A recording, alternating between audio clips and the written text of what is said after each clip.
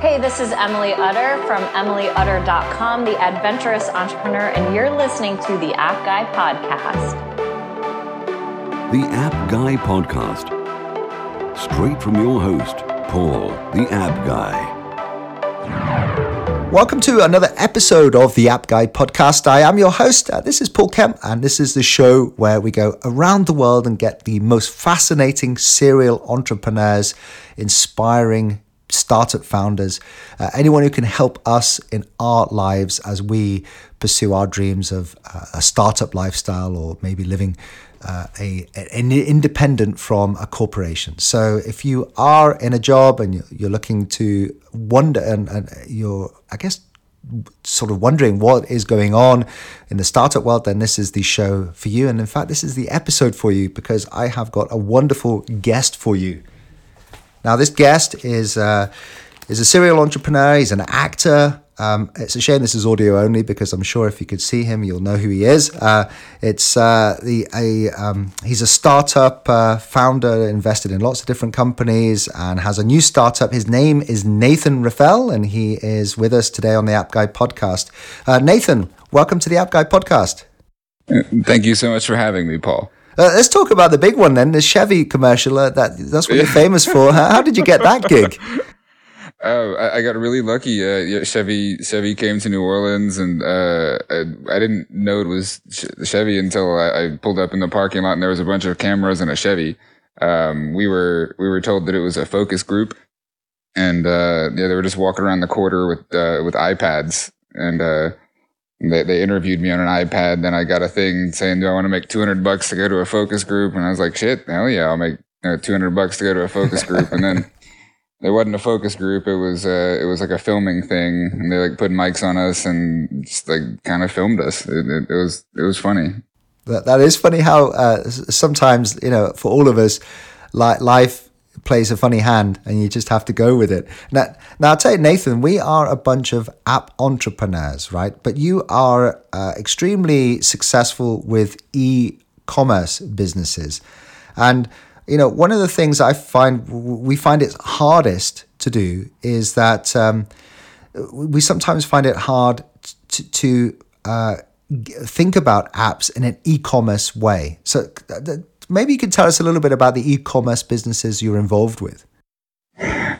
So my first e-commerce venture was just selling online for my ex-wife and I's bakery. It was then called BB's Patisserie, and we did health food, gluten-free, vegan, allergen-friendly things, stuff that was safe for diabetics. And so that was my first e-commerce experience. And honestly, it's so funny. Back then, I really wanted an app, but that was like I guess it was 6 or 7 years ago. It was like 2011 that we first made our website, and I didn't have that, so I used a baby version of the Magento. They had a Magento Go thing. It was kind of a cool little back end to build your store on. It was pretty easy to keep up, and it was clean. So I used that, and we started testing back then Facebook ads, and it wasn't really as big of a thing. It wasn't really converting as well, and Instagram or anything wasn't there. So we tried doing SEO stuff and Google, and that was really the only way that we really got any traffic was kind of doing a little bit old school. But I mean, that 6-7 years ago is forever in tech terms. Yeah. Nathan, what would be really interesting is working out why you wanted to start an e-commerce business. Because I think the backstory is relevant in that many of us coming to this show think that we can just build an app and we don't have to worry about monetization. We don't have to worry about making money. And then we build the app, spend a load of money, maybe, put our credit cards into debt and figure out, oh God, we're not making any money. So, what's the benefit of getting into e-commerce? It was the exact opposite. It was, we had a physical location, and I just started noticing that we actually had people who would drive from Houston or Alabama or Mississippi to come just to our store because we were making food that really wasn't sold not only in our city but in our region. And it made sense that those people would probably just not want to drive and have stuff shipped to them. So it was, for me, it was purely a functional decision. It was, I had customers who were in an increasingly broad radius, and I wanted the simplest way to take those orders and get it to them. I didn't want them to have to drive. It was honestly a customer service move for me as a businessman. Nathan, that's a genius thing, because often we kind of look at tech as like this hidden amount of users and customers, but here you are solving a real problem, which is a big theme of this show, by the way, which is you have a physical location for your products, and you feel like you want to help the users by giving online presence. Yeah, it's a very different. I've very much intersected with tech through business. I don't really have any tech background, but just because I've somehow not failed as an entrepreneur in a pretty crazy economic decade, starting in like 2006, I've been through a lot of changes during my 12 years plus of self-employment, and I feel kind of blessed that I kind of sit at the intersection of tech in a couple of spaces, like tech and music and tech and food.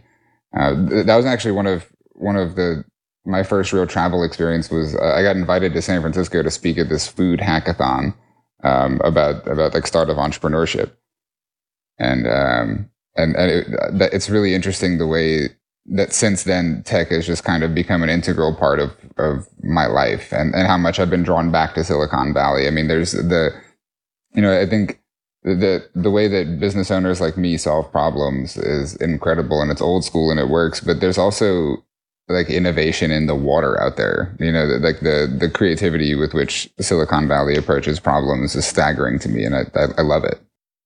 You're going to have to explain a bit more about this food hackathon. I've never heard of a food hackathon. Okay, so the food hackathon is the brainchild of one Tim West, who I'm very grateful for. He gave me an amazing opportunity whenever he allowed me to speak in San Francisco. It was over on Battery Street. I don't remember the name of the place, but I remember it was over on Battery Street near kind of downtown San Francisco.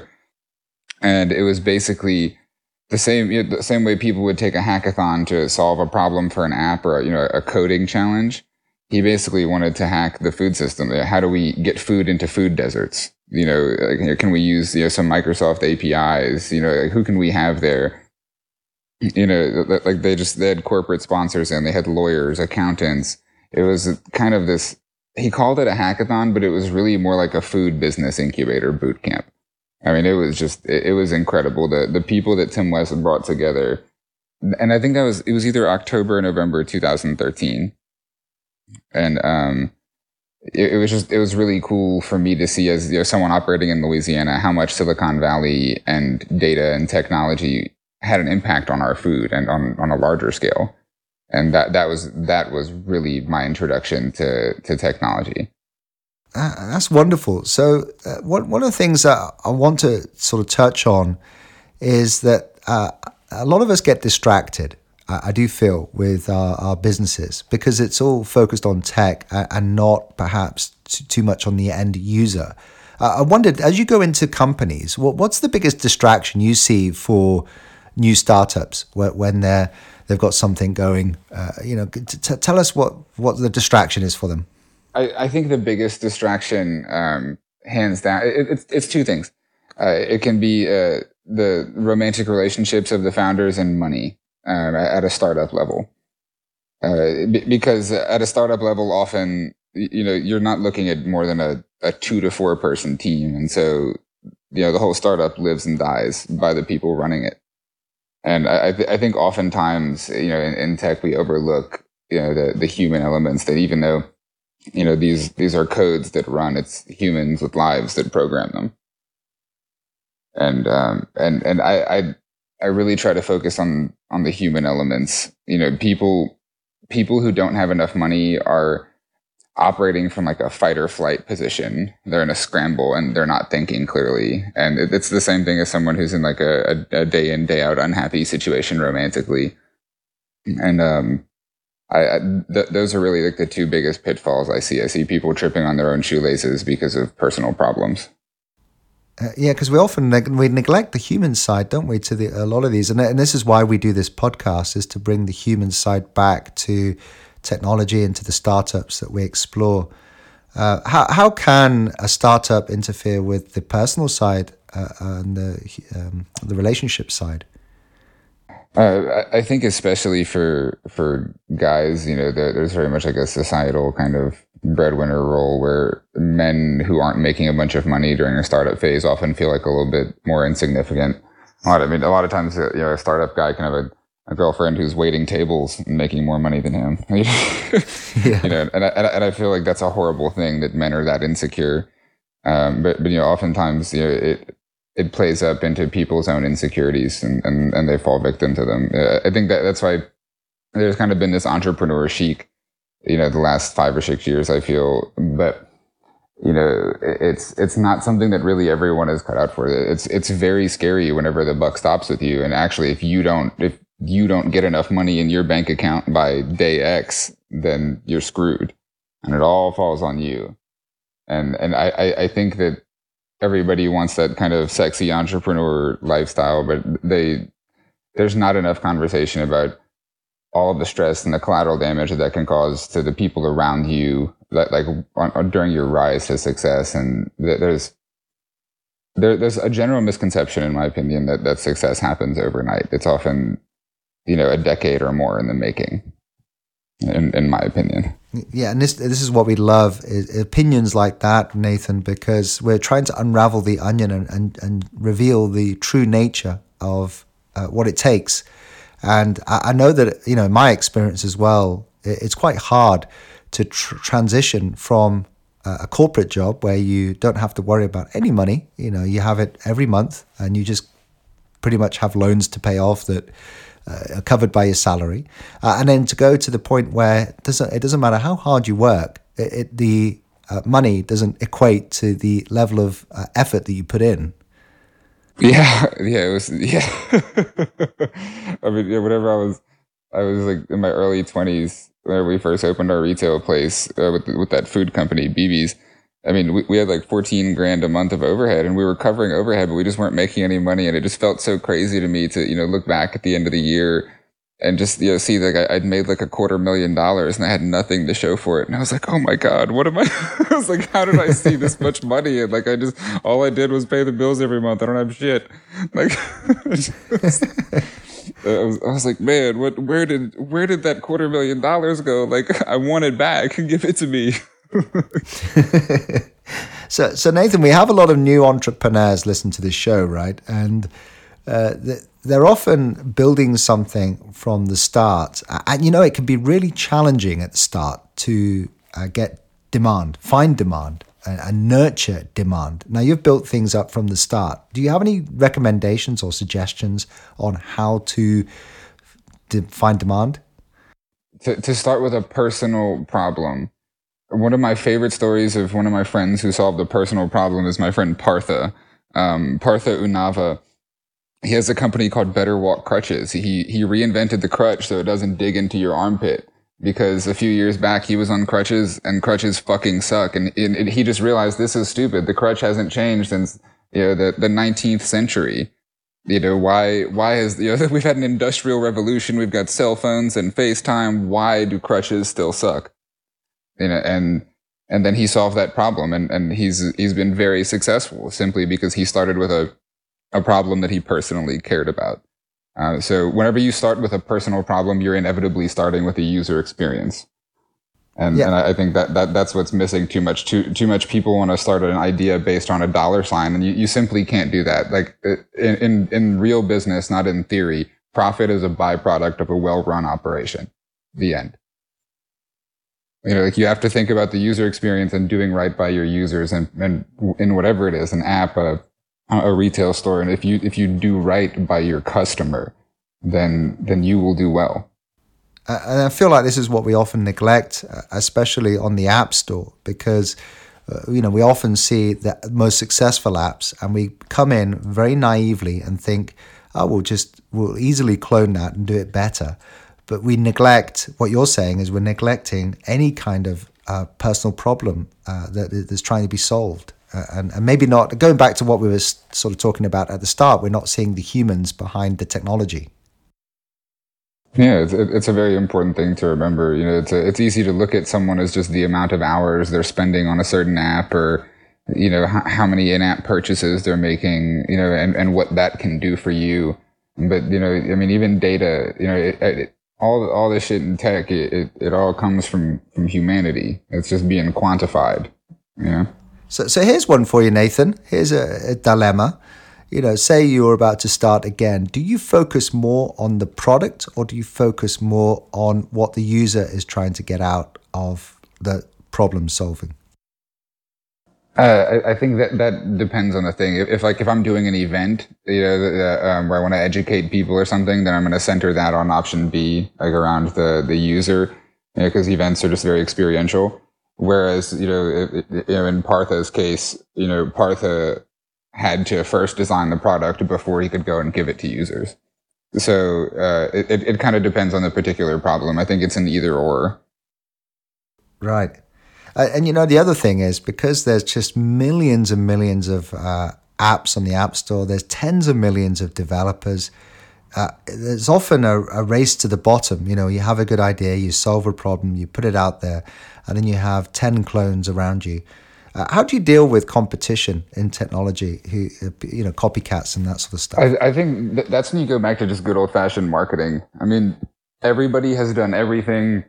Everybody has had every idea. By the time you put out an app, if that app isn't out, there's 6 other teams working on that same fucking app right now. I mean, like, just bar none. There's nothing new under the sun. Someone else is thinking of it right now. And so it's like it's old fashioned branding and marketing. I mean, like, you need to have, if you're only known, if your real estate is that little icon on that screen, if that's your whole retail store, if someone just has to see your icon versus the next icon on that app that does the same shit, then you need to figure out how do you put your whole experience and your whole brand into that fucking icon. A logo and an icon is, like, look at like Facebook's, Twitter's, Snapchat's, like those images, like the icons for those apps are iconic. Yeah, and then I'm reminded in the app world of when Uber changed their icon, and there was uproar. It was horrendous. They had a wonderful, U on the icon, and then they changed it to some weird thing. And well, anyway, it didn't affect them too much, but. But it wasn't a whole, wasn't a large gap of time between that and a lot of changes in their culture too.